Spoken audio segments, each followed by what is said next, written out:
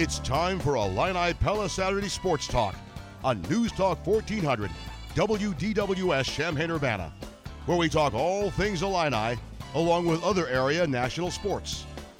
Join the program by calling 217-356-9397 or send a text to the Castle Heating and Cooling text line 217-351-5357.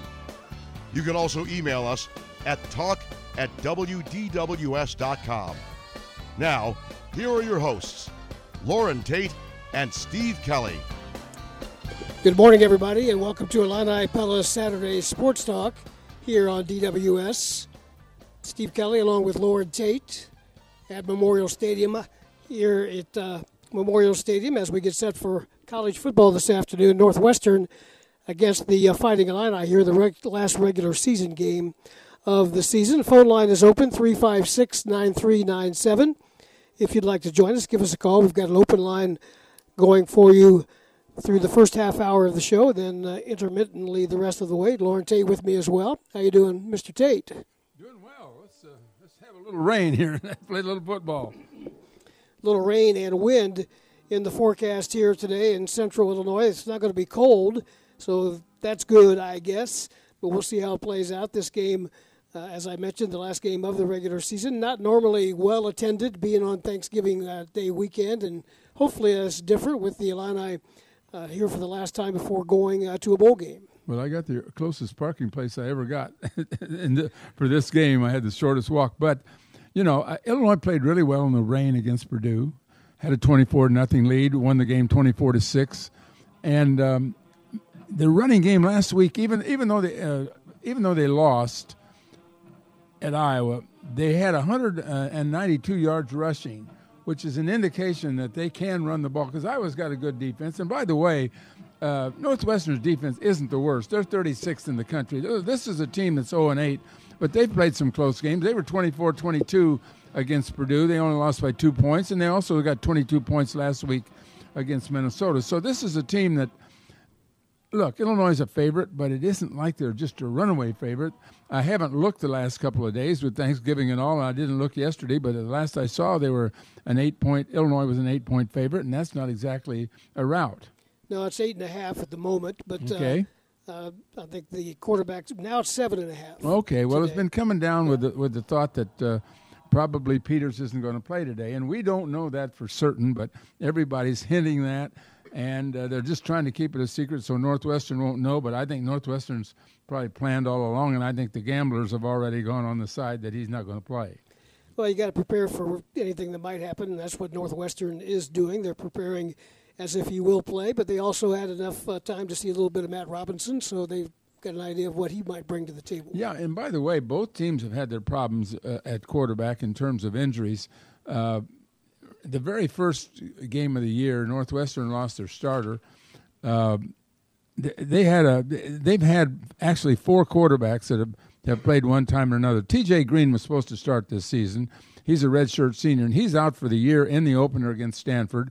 And then they went from there, and they've had Aiden Smith, and they've had Hunter Johnson. And I think Johnson's probably available to be back today because he threw 2 passes last week, which indicates that he's – I mean, do you know anything lately about him? I mean, they're keeping their secrets on quarterback, and we're keeping ours.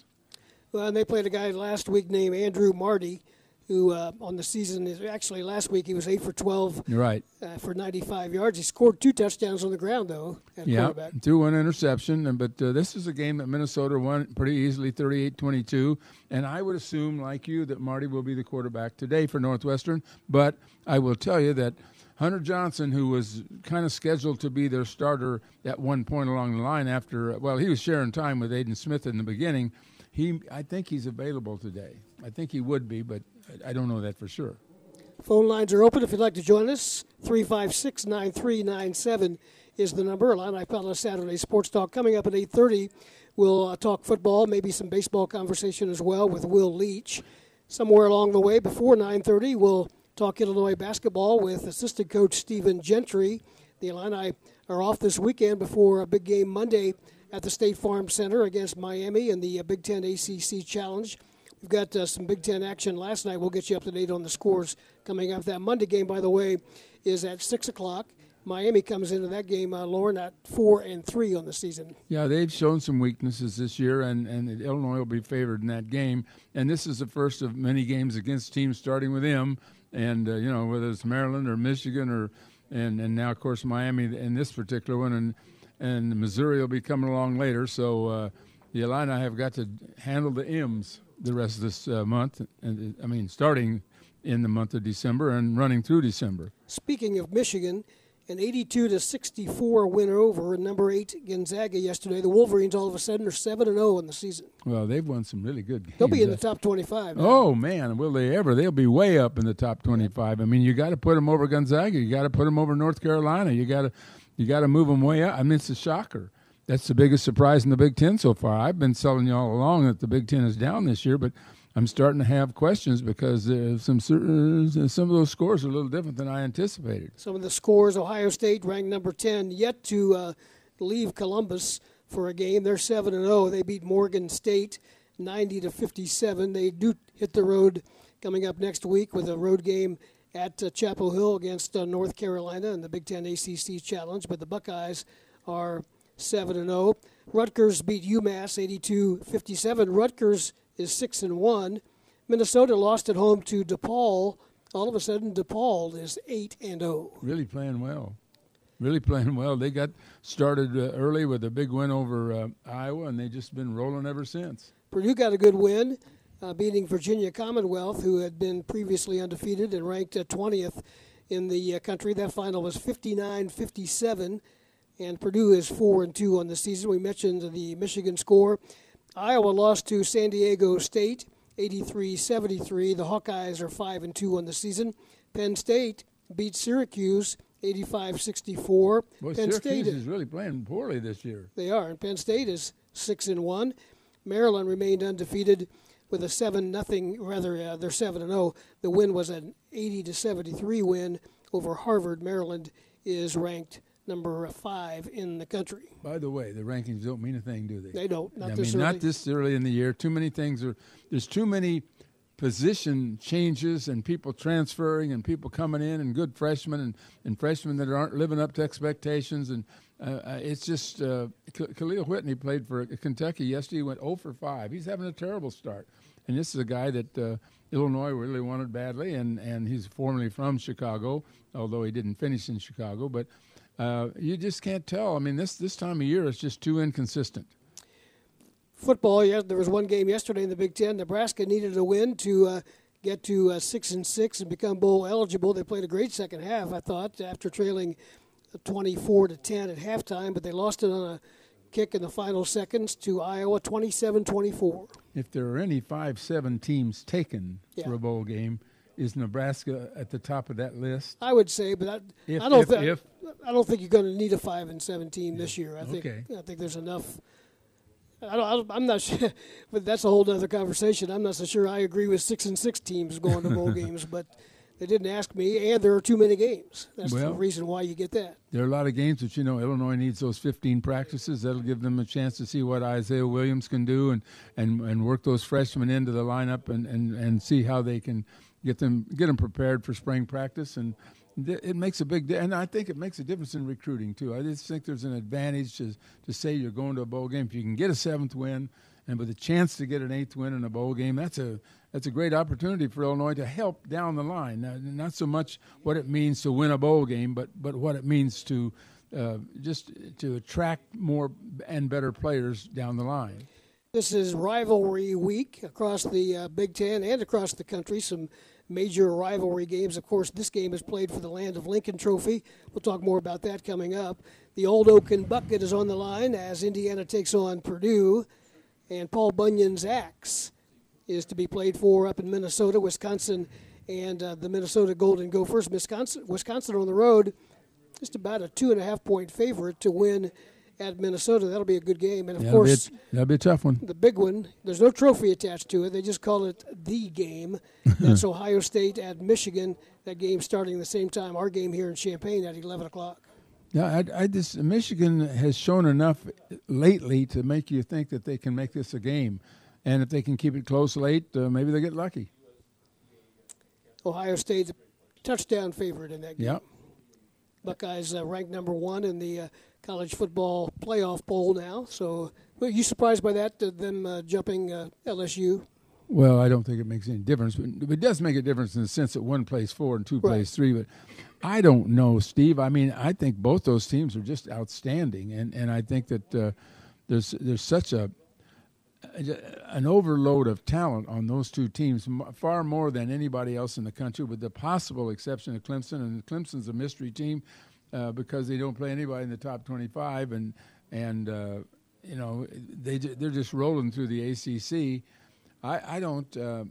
LSU and Ohio State's just a toss-up for me, and I'm not surprised either way. I probably would. I don't know who I'd pick, and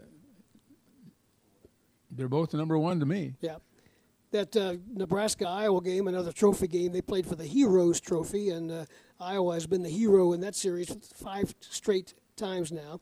This is the Landon Lincoln Trophy. My question to you is, oh great sage, is it a rivalry? It is for Northwestern. That's the second part of my question. Is it a rivalry if one fan base maybe doesn't consider it a rivalry? You know, when you talk about rivalries, just think about Iowa for a minute. Who is Iowa's rival? Nebraska is one. And Illinois is one. Right. And there's Minnesota is one. Sure. So you got Nebraska, Minnesota, Illinois. I mean, they've got multiple rivalries. They really do.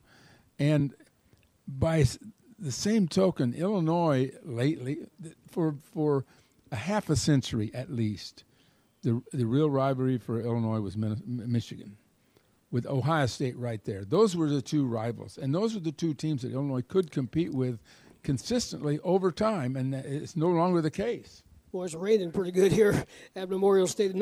Not to get you to change your mind to come to the game, but it is wet out there right now. But you mentioned those two, but look at it the other way. Did Michigan and Ohio State look at Illinois as a rival? Once upon a time they did, through the Red Grange era and up through the Ray Elliott. When Pete and Bump were playing against each other, right. The two Elliots, and they were the coaches of those teams, I think they both considered them. But I think you're right that it drifted away under Schembechler. Schembechler just dominated Illinois so much that it became not a rivalry for Michigan, just an afterthought. Now, the other thing was Illinois used to beat Ohio State kind of regularly during a period in which Ohio State, I don't think anybody in Columbus knew it was happening. You remember that? Oh, sure. Back in the 80s and the early 90s, yes. Yeah, that streak of games that Illinois played against Ohio State was unbelievable. It was a big rivalry for Illinois, but I don't know if Ohio State felt it. No, they've got one rival, Ohio State. Yeah, and it's the biggest one. They've got some junior rivals, if you will, in Michigan State and Penn State and some of those teams. But phone lines are open, 356-9397. Let's go to the phones here before we take our first break. And Steve in Whiteheath is with us. Go ahead, Steve. Yeah, I got a question. Does the Big Ten Conference, like if Peters doesn't play today because of concussion protocol, do they review the play when he got hit as far as targeting and keep that behind closed doors, or is that just a play that goes unnoticed? What do you think, Steve? Do you think that went unnoticed? I don't think it went unnoticed because they reviewed it. Well, I mean, okay, you think the Big Ten, they didn't send back any apology or anything like that? I don't know about that. Well, I don't know that we would know about that, but well, usually that sort of thing gets out when if they made a public apology, right. But they didn't. I think they reviewed it. They decided it wasn't an improper hit, and they went on from there.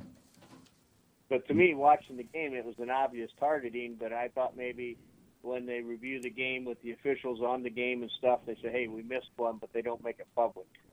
Well, I think that they must have decided that the official review was correct, because normally if there's a really blatant call, we hear about it during the course of the week. Illinois has had apologies in the past.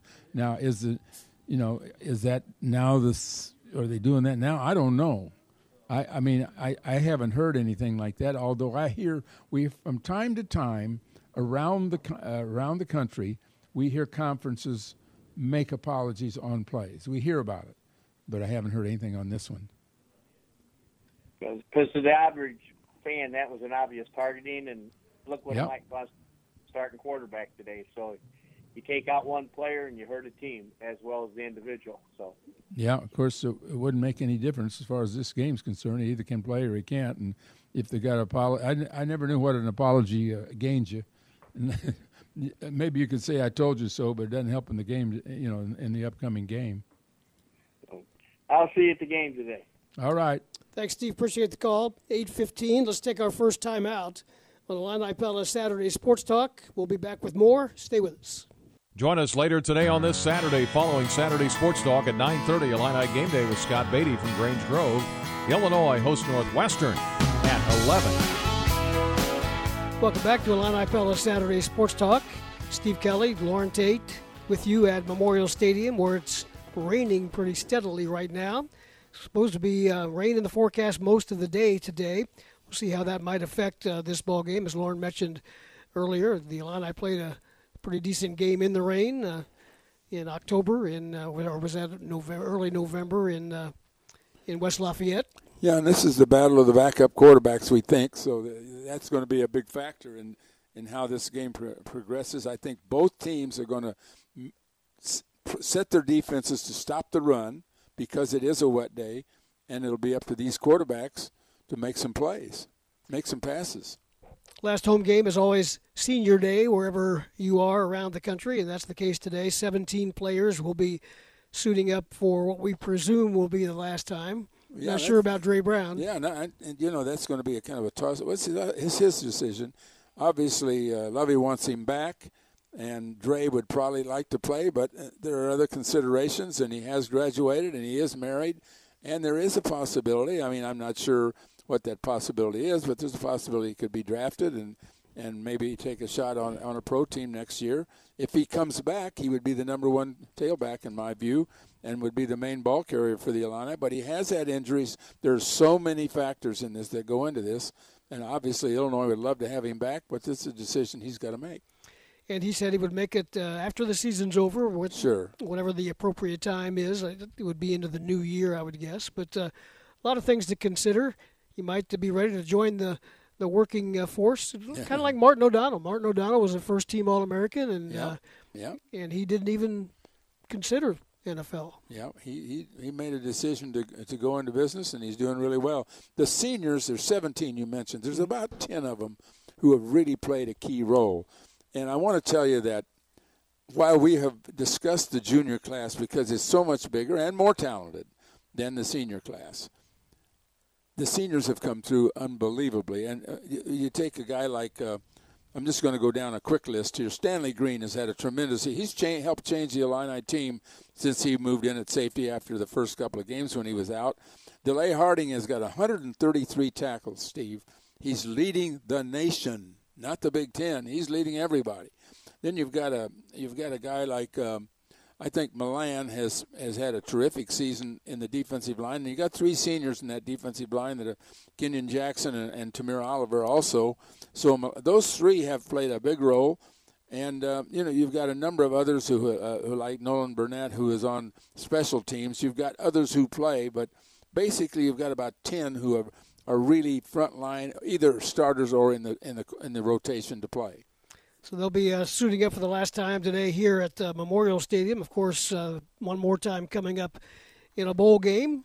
We could talk about that, but it's still kind of early. But a lot of people are projecting Illinois maybe to the Pinstripe Bowl in New York City at Yankee Stadium. But a lot of things need to happen and can't happen yet. There's one more team that can get bowl eligible, and that is Michigan State. They could do that today. Nebraska could have done it yesterday with a win, but they ended up losing that game by 3 and falling to 5-7. So Michigan State, pretty likely that they'll beat Maryland to get to 6-6 on the season.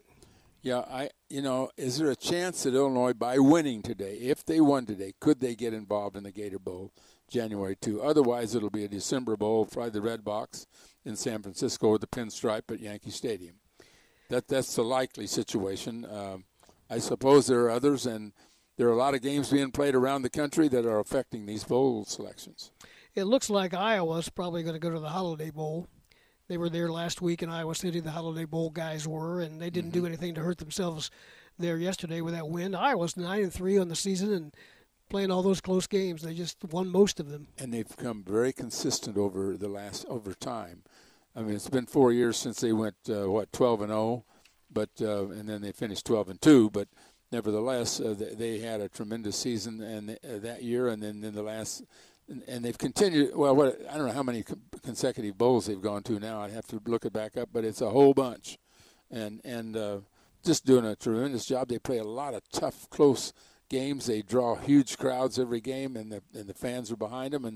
And they lose some close games. They lost 3 games this year by total of 14 points, but all against ranked teams, and they beat everybody they were supposed to.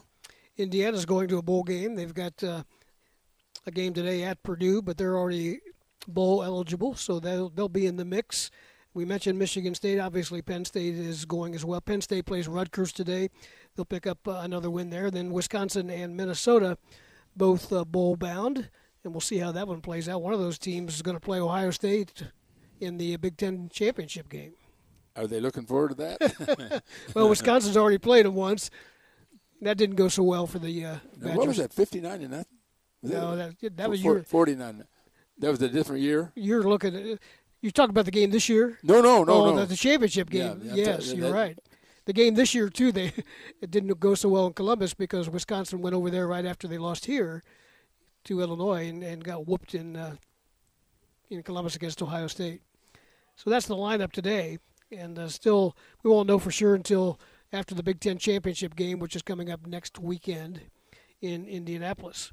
356-9397 are the phone numbers if you'd like to join us. The state championship games are being played up at Husky Stadium in DeKalb. We'll run down yesterday's scores for you if you missed them.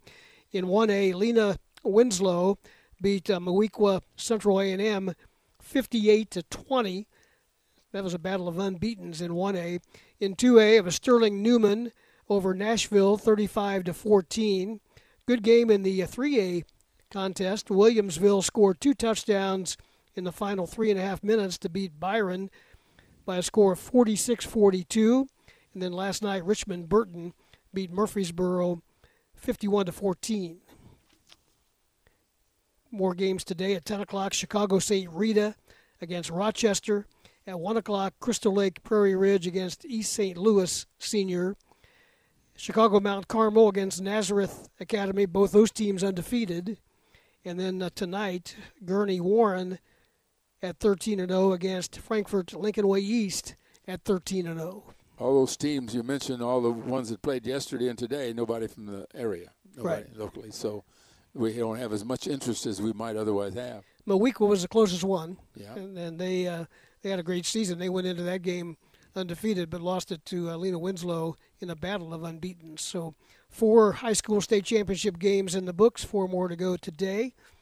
Don't know what kind of weather they're having up there. Probably similar to what we have here. We've got rain and breezy conditions going at the Memorial Stadium right now, but we're still a ways away from this game, which kicks off shortly after 11 o'clock. What are you looking for? This is kind of an interesting week. You had the holiday in there. They practiced. Schedule changed up a little bit, and Northwestern has nothing to lose. They need. I would be afraid that they're going to come out. They're going to have some pass plays that Illinois just has to stop. I don't care how much it rains. Watch the tight ends. The tight ends have been hurting Illinois all season. There's something about the defense that Illinois plays that the linebackers haven't always been able. They're very good at making tackles, very good at coming up hard and making hits, but they have allowed a lot of passes to be completed in their area. And that's the biggest concern I would have because Northwestern must know that they're not going to be able to run the ball. Now, they ran the ball against Massachusetts, and they had Hull ran for 220 yards against Massachusetts, but that was like a junior varsity opponent. I mean, this is different. These two teams are much more equal than most people realize. There's not an awful lot of difference, particularly on a rainy field. It's just going to be a toss-up game. Yeah, first thing I noticed when I got over here an hour or so ago at the stadium was the field, and it wasn't raining at the time that I walked in, but the field looked slick. Yeah, because it had rained all night long. And it does, the water goes through the field. It's porous, but if it's raining at the time, it's going to be wet. Yeah, and if it's blowing, it's going to be coming down sideways. And yeah. Oh, it's just going to be a bad day. And look at this. Look at it come now. It's raining. It is 8:28. We'll take a break. We'll come back with more Illini Pella Saturday Sports Talk from Memorial Stadium. Stay with us. We're back in a moment. We are back on Illini Pella Saturday Sports Talk with Loren Tate. I'm Steve Kelly at Memorial Stadium in Champaign. The Illini and the Northwestern Wildcats here today for the Land of Lincoln Trophy. By the way, if you're in the area getting set to tailgate, there will not be an Illini walk today due to the weather conditions. They normally start over at the football building, walk all the way around the stadium, and then come in on the other side, and the fans get a chance to see them. They walk through Grange Grove. It will not do that. It normally gets going at 8:45 on an 11 o'clock kick, so that will not be done today. Hopefully, Loren, this rain might slow down here before kickoff. Well, this rain, the conditions are going to affect this game greatly. And I keep saying I am bolstered by the fact that Illinois played so well in the rain at Purdue. Let's bring in our friend Will Leitch. I'm guessing the weather is a little bit better where he is. Good morning, Will. How are you? Good morning. Thank you. I'm actually outside Bobby Dodd Stadium, where Georgia will be playing Georgia Tech at the same time as the Illinois game starts. To warn you, there's a small possibility that Georgia Tech, when they score a touchdown, they blow a train whistle, and they appear to be practicing it before the game, probably because they will not get the opportunity to use it much during the game. So just to warn you in advance, it's possible a massive train whistle will go off at some point. Don't worry, I'm not about to get hit by a train. It's just Georgia Tech practicing their train whistle. Well, we like those natural sound audio things in our program anyway from time to time, so that'll be okay as long as we know that you're not getting hit by a train. But that's a rivalry game, and there's a lot of those going around, including this one here in Champaign. And I know you're following the Illini closely. They had that 4-game winning streak snap last week with a tough loss at Iowa. But how you feeling about your alma mater as they get ready to go to a bowl game for the first time in 5 years? Yeah, it is amazing. I was reading Robert Rosenthal from the Illini board. He wrote about how he captured it pretty well. How I felt going into today's game, all because of the Michigan State win. Illinois loses that game, I am losing sleep tonight. I'm terrified. I don't know what's going to happen. Once I got that 6th win, it was like, oh, okay, well, I have a good night's sleep and relax, and maybe we can beat the streak against Northwestern. But if not, we've already got our 6th win. So it is a very odd to be at this sort of point in the Illini season where it's like, hey, it'd be great to beat Northwestern, but hey, we already achieved all of our goals. So it's definitely, I certainly want Illinois to win today, obviously, but it definitely helps you relax a little bit.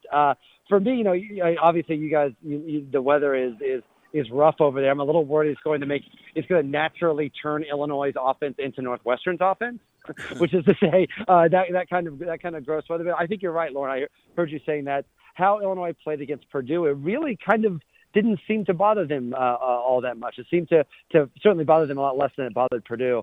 In Northwestern, obviously they're going to be that you'd think they'd get up for this game a little bit, but they've had such a brutal season and things. And I think they're starting their 4th-string quarterback. Like things have kind of fallen apart on them. So to me, the big thing for Illinois today, I want to see these seniors get a chance to win in their last game. They have been through so much. Every single one of those seniors, from Dre Brown to Reggie Corbin, all of these guys, all they've kind of been through, all the leaps of faith it took for them to stay through a program that's had so much trouble for their entire time here. I think that's the big thing for Illinois today, is if they can get a win for those seniors and have them not go winless against Northwestern, which is just embarrassing to say, honestly, winless against Northwestern. I think that's the key thing for today. Well, Steve and I talk about this rivalry, so-called, and do you feel the rivalry toward Northwestern that Northwestern feels toward Illinois? I feel like Illinois feels the rivalry toward Northwestern when things are going wrong.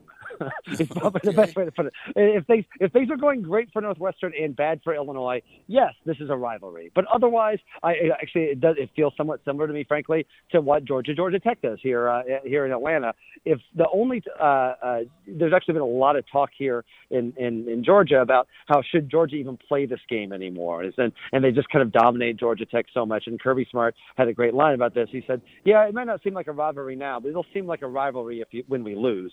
And I think that's That's a good point, right? It doesn't seem like a big deal until you lose, and then it's a huge deal. And I think that feels like the natural of order, things that have been kind of upended a little bit over the last decade. Frankly, Illinois should be pretty high above Northwestern in both sports, and I think it speaks to. I think it's a good sign, I would say, that Northwestern has basically had the best decade in both sports that they've had, really, in many, many years. And Illinois kind of had the worst, and they're still around the same place. I think that's a good sign, because I think we've seen already with the football team, and I think we're seeing now with the basketball teams, that natural equilibrium coming back a little bit. So Illinois feels. I never wanted to indulge Northwestern too much on their Chicago's Big Ten team business, because I think at best they're Evanston's third Big Ten team is probably the best way to think about it. But to me, indulging them gives them more power and credit than they should. I think Illinois should generally dominate Northwestern. I think now that things are starting to turn around a little bit, I think we'll see that happening in the future. I will always consider Iowa, Indiana, and even Missouri much bigger rivals than Northwestern. I'm just amazed by the fact that Northwestern went 15 for 16 in the Western, in the Big Ten in that streak, and then turned right around and go 0 for 8. I mean, explain that. I think that's the margins, right? Listen, you're seeing this in basketball too, right? They go from making the tournament one year to falling apart the next year to losing at home to Merrimack the year after that. I think that Northwestern naturally is just never going to be able to have that kind of cachet, and to be able to put something sustained. You're going to have years, even like in the Gary Barnett years, you're going to have years where everything kind of comes together for them. They have these little runs. I think it speaks. As irritating as an Illini fan as I might find him sometimes, to me, Pat Fitzgerald, it speaks to how great of a job he's done there, that they've almost had the illusion of being like a Big Ten sort of power, but they're not. They're not, and I think that they have taken advantage of a little bit of this really down time, not just for Illinois, but for Purdue and so some of these other franchises that should be better, schools that should be better that have had this down period. I think now that you're starting to see things level out a little bit, Illinois kind of taking the step forward that we've all kind of hoped they'd be able to take. I wonder how that speaks to Northwestern. I'll put it this way. It's probably a good thing that they built that fancy new facility when they did, because it's going to be a lot harder to justify 10 years from now when they're back at the bottom of the Big Ten like they probably naturally should be. We're visiting with Will Leitch. You're down in Georgia. You're living down there now. You're close to Athens. And how good is Georgia?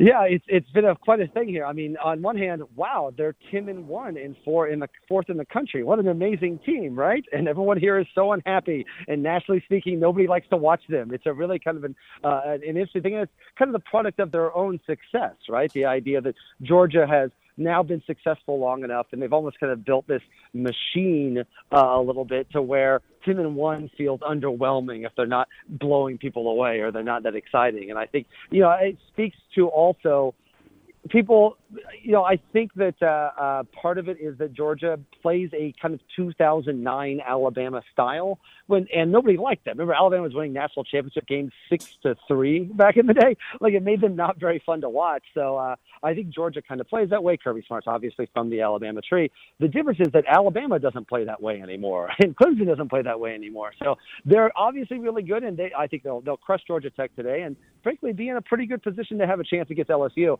But certainly, not only nationally are people kind of down on Georgia a little bit.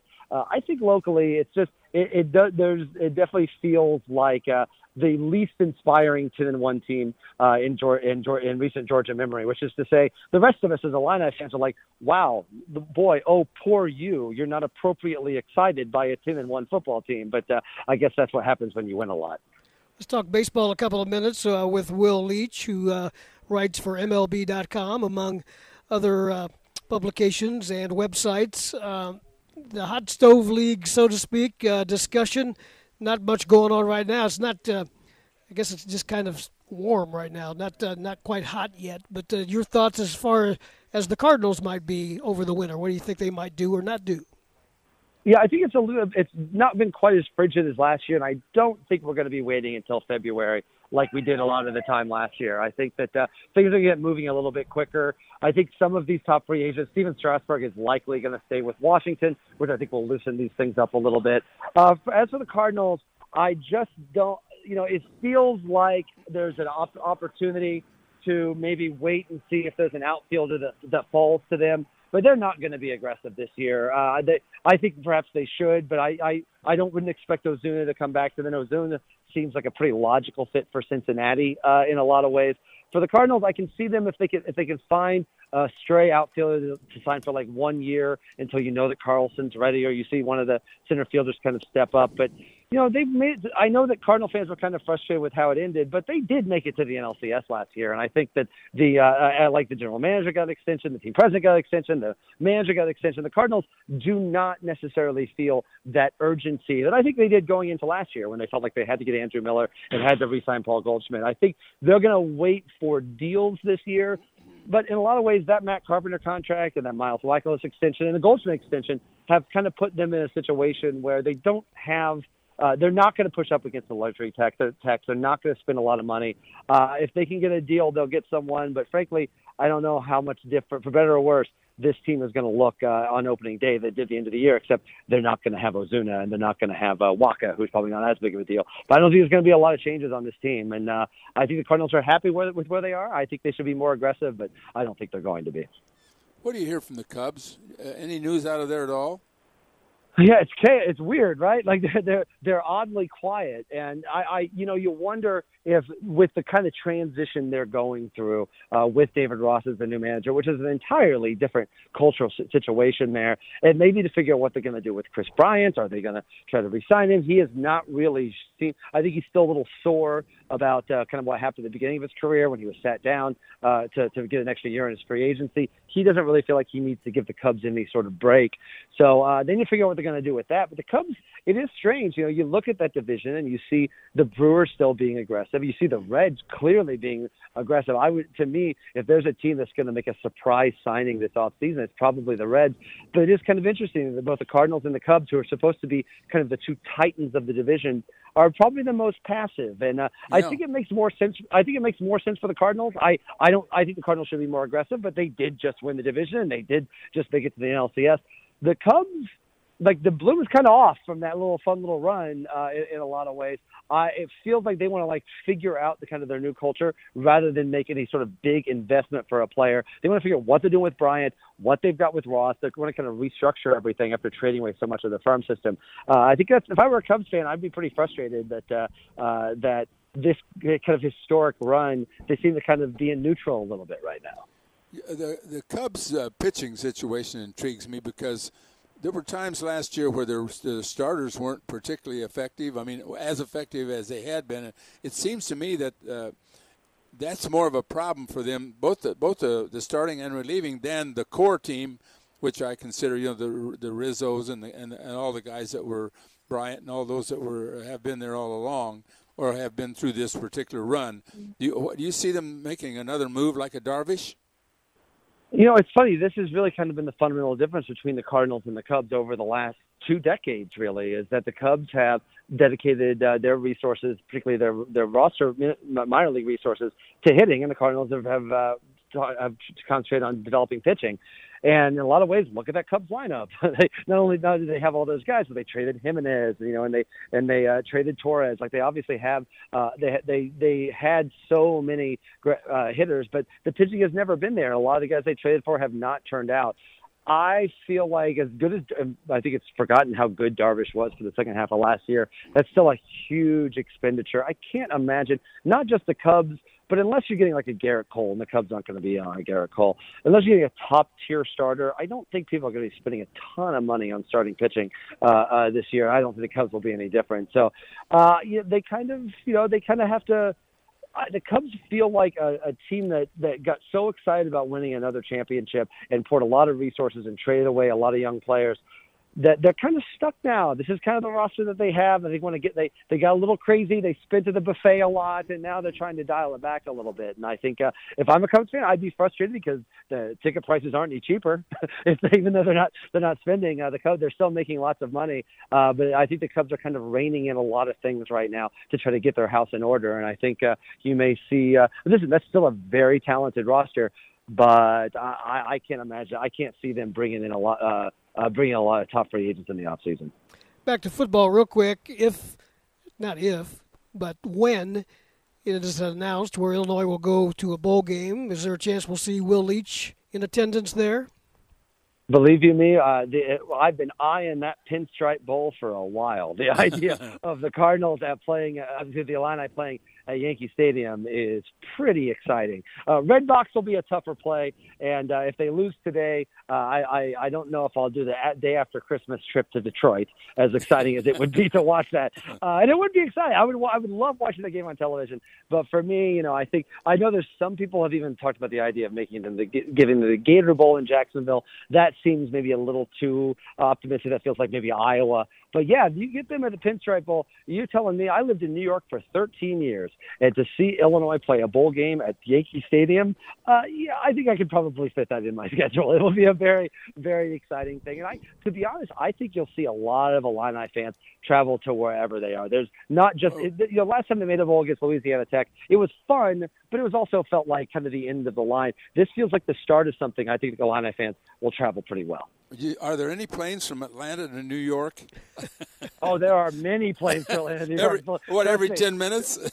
Oh yeah, trust me. Those are major hubs for both. I could actually tell you all the different times that they've made it. It's basically a shuttle at this point. I recognize the pilots at this point. Hey, Will, we appreciate your time. We'll talk to you again soon. Of course. Good luck to us. Get that 7th win. Thanks, guys. Thanks, Will. Will Leitch with us at 8:47. Hey, if you've been considering replacing the windows and doors on your home, how about a trip to the Pella Window Store at 1001 North Country Fair Drive in Champaign?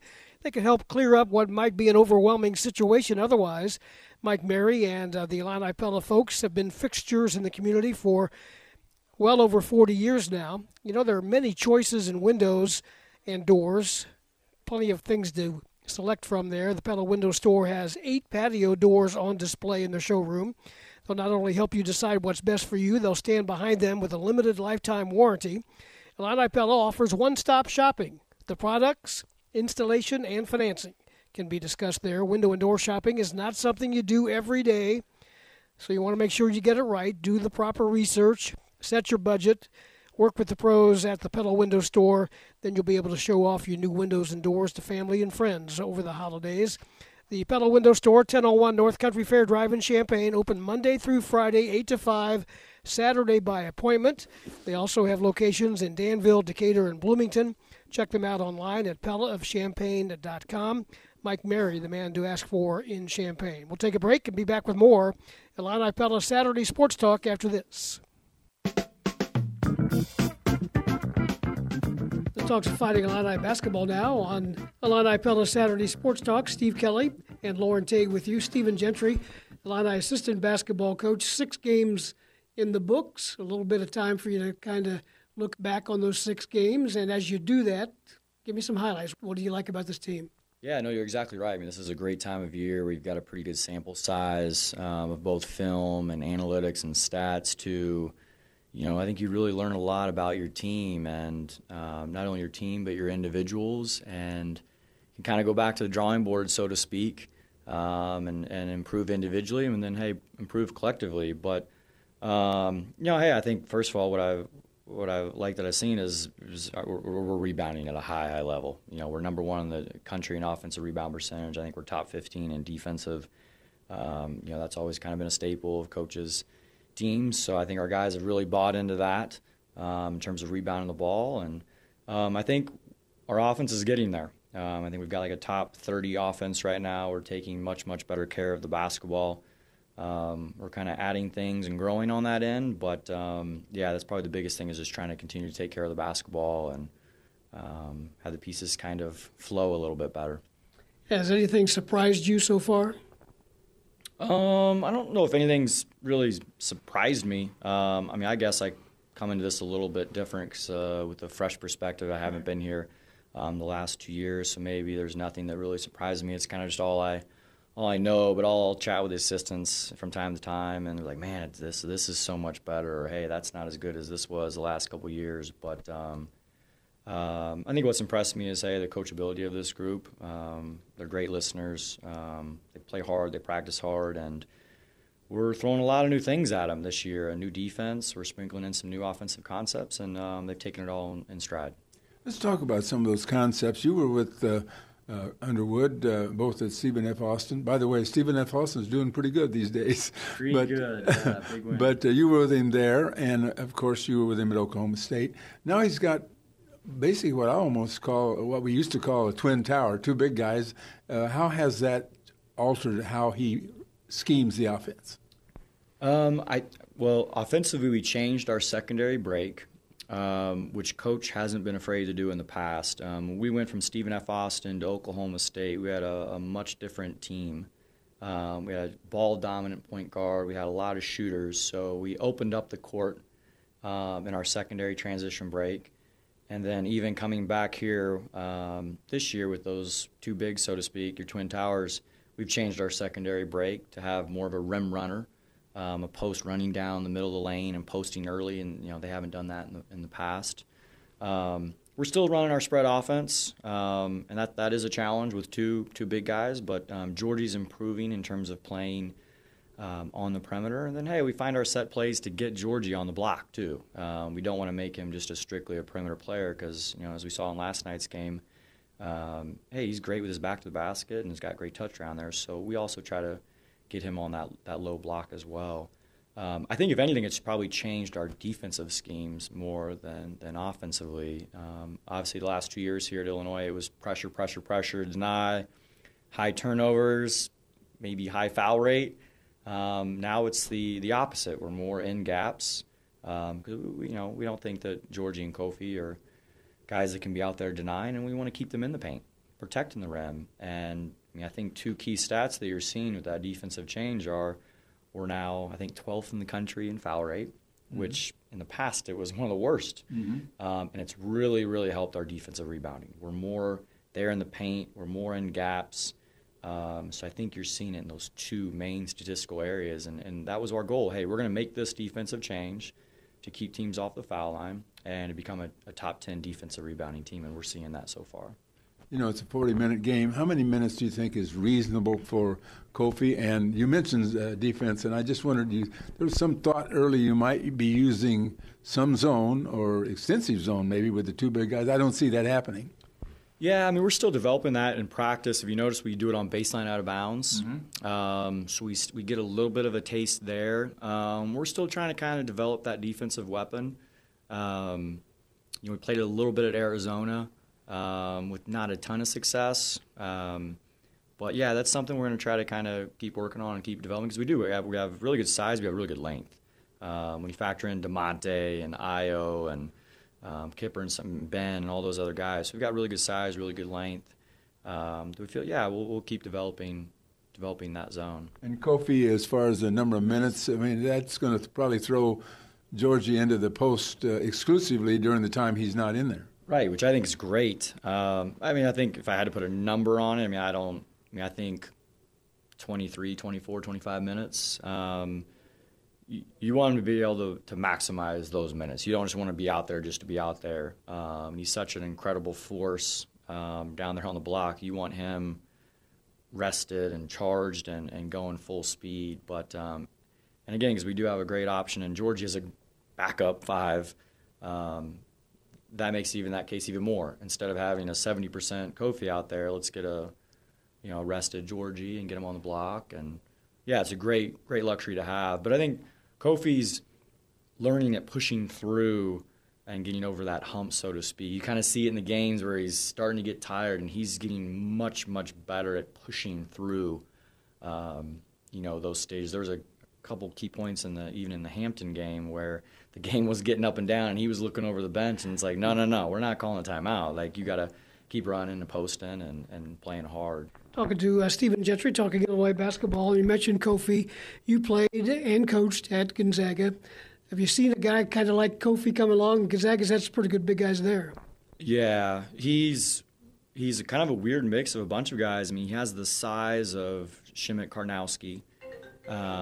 But yet Karnowski didn't have the explosion or the straight power that Kofi does. So he's a little bit of a unicorn in that he's such a special specimen. I've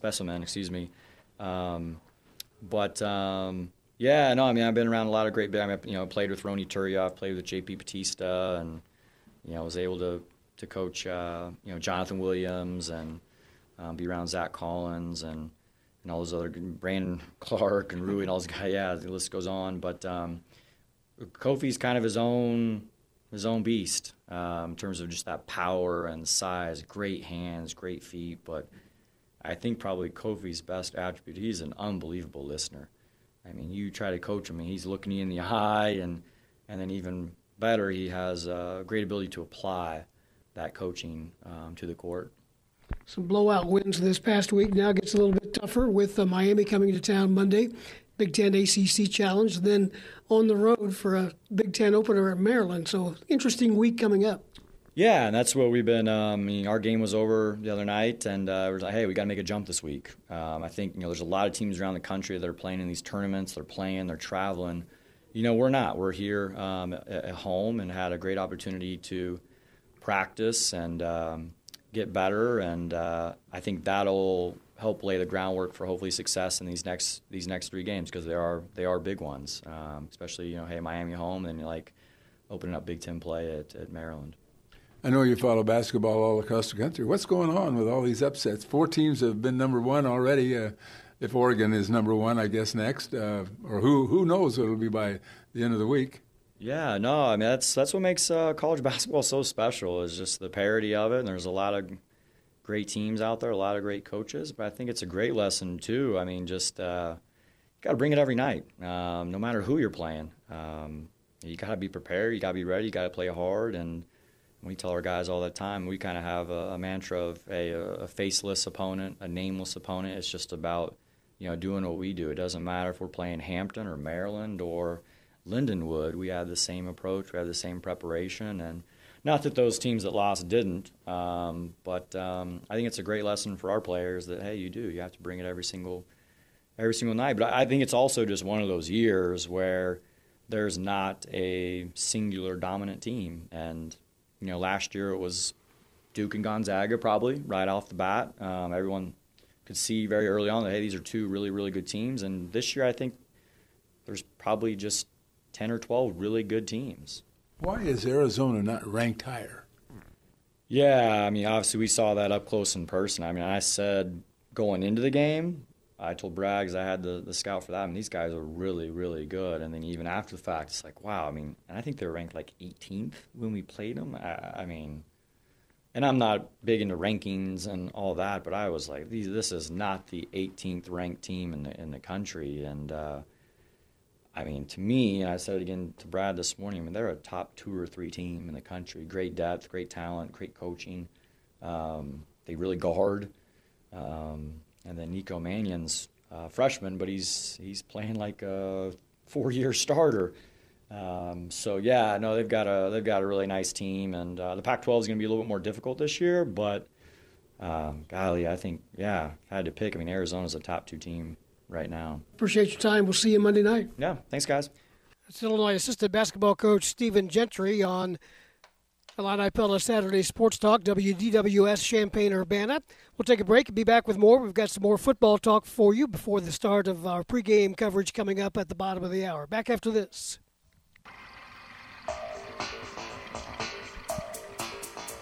Moving up on 9:05, Illini Pella Saturday Sports Talk with you from Memorial Stadium with Loren Tate. I'm Steve Kelly. Our pregame coverage with Scott Beatty and the folks gets going at 9:30 here. This morning after we get done here with our show, and then we're back with pregame coverage for you as well at 10 o'clock before this game kicks at 11:03 here at Memorial Stadium in Champaign. Don't know who the starting quarterback's going to be officially yet. There's a lot of speculation that it won't be Brandon Peters, but we'll know that coming up within the hour. Yeah, they're going to make it official here before the ball game, but right now they're just they're holding out. But it seems apparent that Peters will not be the starting quarterback. And we're not sure about Jake Hansen either. He hasn't played a couple of ball games due to an injury. They're trying to keep Northwestern in the dark as long as possible, and of course keeping us in the dark at the same time. I think it's it's relatively clear that the injuries that were sustained previously are still carrying over into this game, and so I think that I just think that this is going to be up to Robinson to come out and win this ball game for Illinois, and I think Illinois is going to try to run the ball, and I think they're going to make every effort to run it, and I think that Northwestern is going to set their defense to prevent that. So one team somebody's going to win and somebody's going to lose in that situation, and I'm encouraged by the fact that Illinois ran the ball fairly well against Iowa and has run the ball fairly well in a lot of games this season. These teams are comparable defensively, both giving up about 25 points a ball game. The difference is Northwestern's only scoring 15 points a game. Their offense has just been struggling all year long. Well, I got a number for you. In the Big Ten, just in the 8 Big Ten games, Northwestern is averaging 10.6 points per game. That's not very good. They've been really stopped. They've broken out in a couple of non-conference games, as you saw against Massachusetts more recently, and earlier they did. But 10 points again, that's a touchdown and a field goal on average in the Big Ten. Yeah, they began the season losing at Stanford. Then they beat UNLV. Their other win came a couple of weeks ago in a non-league game against UMass, but they're 0-8 in the Big Ten, and you mentioned those stats. But it's kind of out of character thing, at least in recent history for Northwestern. They have gone to 4 straight bowl games coming into this season, and in the last 4 years against Illinois, they've outscored Illinois 132-58. Yeah, they've been dominant. They've had a great run until this year. They've had I would call it almost a miraculous run, considering that it is Northwestern. They won at one time 3 consecutive overtime games. They've been very good in the close games. And that's what worries you about this game, because they're accustomed to playing those kind of games, and Illinois has got to get accustomed to winning those kind of games. The series began back when you were a sophomore in 1892. And I remember that year. There was a lot of difference between Illinois and Northwestern over the years. This series used to be so lopsided. Now it's down to within 3 games, and Northwestern has won 12 of the last 16. Yeah, it's turned. Illinois' football has been down for so long, and we just keep hoping that you could see the possibility of a turn here. They've got some early games next season that they should win. They've got this tremendous junior class. I say tremendous in terms of the numbers they're going to have, depending on who returns, of course. And you got a couple guys that could turn pro, and I wonder if Hayes will be back as well as he punts. But This is a situation where Illinois could have a pretty good football team next year. You'd like to see a win today and a bowl win to get the streak started, because they could have a pretty good winning streak going through next season.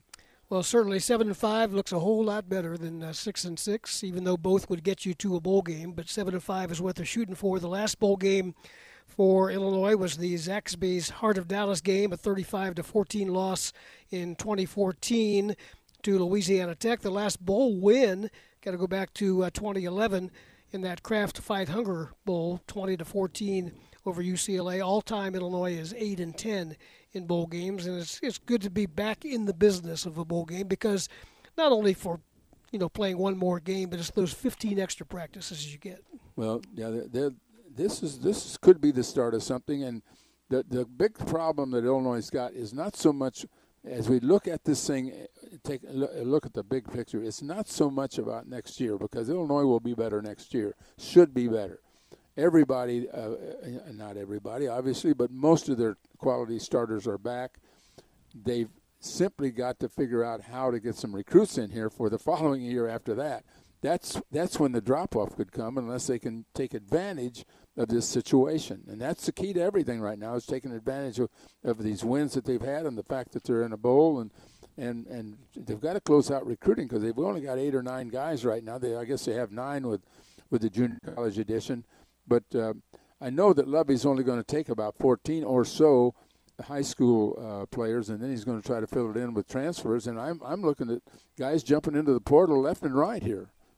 Even now, Steve, before the season's over, you got a number of guys that are in the portal. It is 9:11. Illini Pella Saturday Sports Talk. We'll take a time out. I'll be back with more. Again, we're with you until 9:30. Then we have Illini game day coverage leading right up to the kickoff and through the ball game, and post-game coverage as well. Stay with us. We're back with more from Memorial Stadium after this. Hi, this is Brian Barnhart. Hope you enjoy the rest of your Thanksgiving weekend. We'll come back and finish your thoughts on Monday at 9 o'clock with Loren Tate. Monday morning quarterback. Lots to talk about. We'll do that Monday on DWS. 9:14 on DWS, Illini Pella, Saturday Sports Talk with you here at Memorial Stadium. A few members of each team out on the field early here, going through some warm-ups. Some of the special team guys, some Northwestern offensive and defensive linemen out here. This game kicks at 11:03, Senior Day. Always a big day for a football program on their last home game, whenever that might come on the schedule, and 17 or so players being mentioned today in their final opportunity to dress in the orange and blue, Loren. Yeah, and we're going to have some players who are going through senior ceremonies who may or may not return. We've already mentioned Dre Brown, but you've got Chivonio, who is the starting defensive end, is going through seniors, even though he's got a year of eligibility left. Kurt Gavin's got a year of eligibility left. We mentioned him. Palmer, tight end's got a year left, and he's going through. So it doesn't mean necessarily 100% that a guy won't be back if he goes through senior ceremonies, but it's certainly an indication, isn't it? It's a hint that they aren't intending to return, and maybe some of them might go other places to play football. You never know. Good. Still no official word on the quarterback situation for Illinois. We don't expect Brandon Peters to be the starter at least, and I'm guessing that if he doesn't start, he probably wouldn't play. But we don't know that for sure. We'll know that coming up here before too long. This game kicks off at 11:03, one of 7 games on the Big Ten schedule this weekend, one of which has already been played. Number 19, Iowa, winning at Nebraska yesterday 27-24 for the Heroes Trophy. This game, of course, is for the Land of Lincoln Trophy, what used to be called the Sweet Sioux Tomahawk back in the day. And that series, by the way, the 2 combined trophies, the record is dead even. Okay. Illinois still leads the overall series. They played some games before they designated a trophy. Well, they had a trophy, then they drop a trophy. I mean, see, it's crazy. I mean, I don't know why they get dropped, but maybe the trophy gets old. The Land of Lincoln Trophy is heavily in Northwestern's favor in the 10 years that it's been around. Wildcats have won 7 out of those 10 games. Big game. Couple of big games in the Big Ten. Number 2, Ohio State is at number 10, Michigan. That game at the Big House getting underway at 11 o'clock this morning. Indiana plays at Purdue for the old Oaken Bucket. Maryland is at Michigan State at 2:30. Rutgers plays number 12, Penn State at 2:30 as well. And then number 13, Wisconsin is at number 9, Minnesota, for Paul Bunyan's Axe. And Minnesota got that back last year with a win in Madison after Wisconsin had won 14 straight. Minnesota deserves a lot of credit. They've won more football games in recent years than we realized. Even before Fleck got there, they were pretty good. So I want to throw out some numbers at you because we're going to be talking about Matt Robinson all day today, probably. He has actually played in 7 of the Illini football games out of 11. He's completed 34 out of 60 passes, which is 56 or 57%. And in completing 34 passes for 367 yards, he's a little over 10 yards per completion. So he's been relatively fairly effective during the time he played. Now, he had some turnovers late against, late in the ball game against, who was that? Michigan. And he's not real experienced, but at least he's been around a couple of years, and this will be his chance to show what he can do as a starter. Got the phone lines open. Let's go to the phones. Urbana caller, GB, go ahead. Yeah. Hey, with this kind of record, Lovey's guy, a lot of coaches in the country would get fired for it. Yeah, sure. I know it. Is mediocrity good for this program or what? Well, at what point? I mean, do you have to allow a coach to have time when he inherits? Oh, I know. But Brandon Peters is mediocre. He's not going to show today what they can do. But I hope they just give Isaiah Williams a chance next year. Well, he'll have a chance if he can show it. I mean, obviously they're going to play a guy that shows the ability. I mean, he's been hurt most of this season, and he's way behind. And I think if you have to go with Isaiah Williams today, you're probably in trouble. Yeah. Okay. Thank you. Yeah, appreciate the call. If you'd like to get in, 356-9397 is the number. You've got another 10 minutes to do that before we continue our Saturday coverage with Illini Game Day coming up at 9:30. I would say, as far as Lovey's concerned, that his situation before the Wisconsin-Michigan State game was tenuous. Even though I know Whitman would want to stay with him, but we they're always looking around for. You always have to be have a list, and I'm sure Whitman has a list of coaches that he would be interested in if he felt like Lovey couldn't make it. But Lovey certainly has turned things at least a little bit. I'm not satisfied with a 6-6 or 7-5 year. I don't think you are either. No Illinois fan should be satisfied with that. But we have to take one step at a time, and it should be better next year. And we've been saying this for a long time. They've got a lot of juniors returning that will be seniors next year, and these guys have been starters. Some of these guys have started 25 and 30 games, Steve, already. I think satisfaction comes in different levels, different steps. Yeah. I mean, when you've been down and you're starting getting back to what somebody might call mediocrity, well, then you got to get to that point to get to the next point, is what I'm trying to say there. Well, it's a tough decision, and it's a tough business. Illinois is so down in recruiting, I don't know what would bring it back. Illinois has been very fortunate this year to land 6 or 7 guys that are I'm counting Navarro in that group. Of course, he came from Valparaiso a year earlier, but had to sit out a year. But they've had 6 or 7 guys that have made a big impact on this team who simply you worry about transfers because you might be getting somebody else's failures. I mean, that's possible. That's why a lot of guys transfer, because they weren't successful where they were, and they want to go somewhere else and start over. Well, it's worked out pretty well this year for Illinois. Whether that will be the case in the future, we can only wait and see. It's a tough business to try to win with transfers. Let's go back to the phones. Todd is calling from Peoria. Hey, Todd. How you doing this morning? Good. How about you? Just fine. I just wanted to say how happy I am with the progress of the football program. I know people aren't real excited sometimes over 6-6 or 7-5, but where we've been and where we've gotten to, I'm really, really pleased and excited for the future. Yeah, and 6-6 and 7-5 is okay this year now. We'll have to settle for that, but it won't be okay in a couple of years. No matter where you are, if you're 10-1 and you're at Georgia, people are disappointed, right? Because they're worried about they're going to lose to LSU in their playoff game, and then they won't go to the Final Four, and that's their concern. And it's all the way up and down the line. Nobody's satisfied with where they finish if they lose one game. So yeah, no, I just remember a few years ago when it was really, really sad, and the cupboard was pretty bare when Lovey got here. And I mean, I just think it's had to been a complete overhaul, and that takes time. Well, it certainly does. You have to get players. It takes time to get players. Hey, Todd, we appreciate the call. Thanks for doing. Thank you.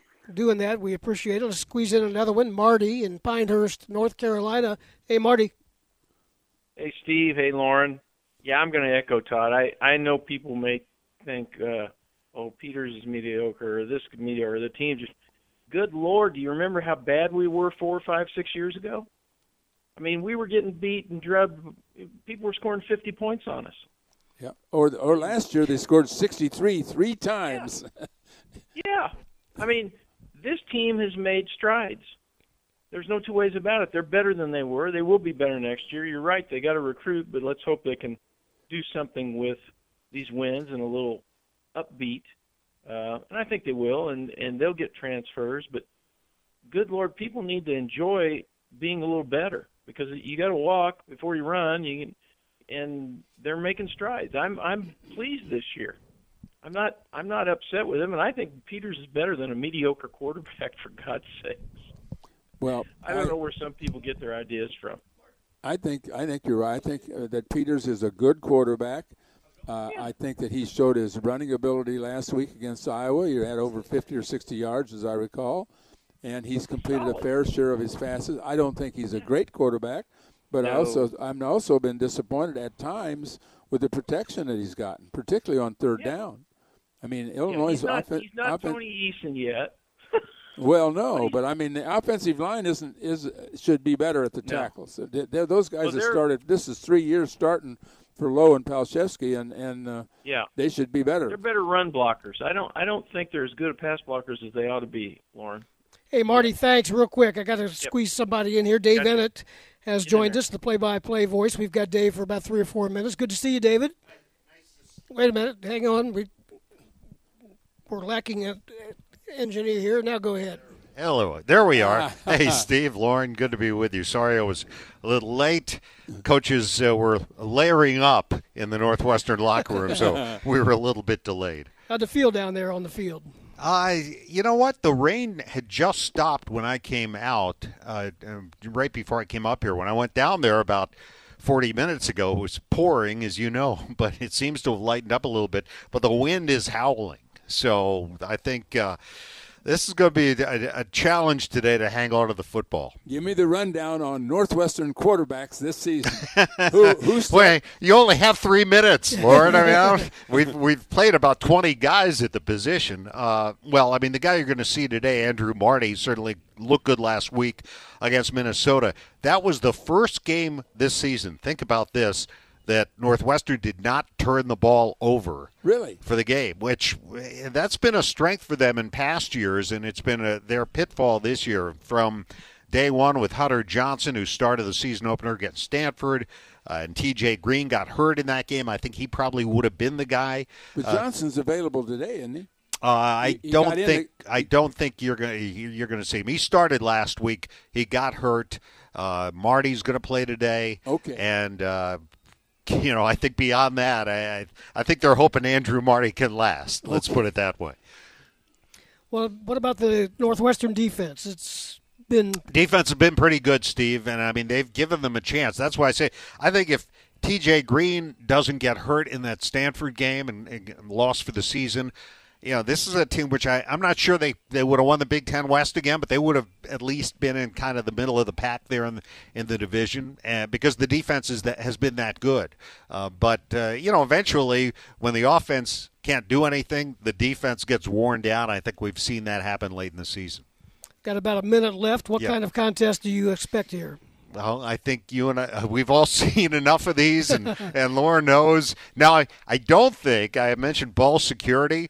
Remember the 0-0 game here, Loren? I mean, how many turnovers were there in that game? I don't know if we'll see that many today. But I think that, these games last year when Northwestern had already clinched the Big Ten West, Illinois had a big fourth quarter, had a chance to win that game at Evanston. And, I think that, Northwestern's looking at this as their bowl game this year. So, I think they've continued to play hard. Do they just have enough left to hang with Illinois will be the question. That's Dave Eanet. Appreciate your hustle. Yeah, sorry about that, guy. I'm not as fast as I used to be. That's right. Have a good broadcast. Dave Eanet with us, and our pregame coverage will continue with Fighting Illini Game Day.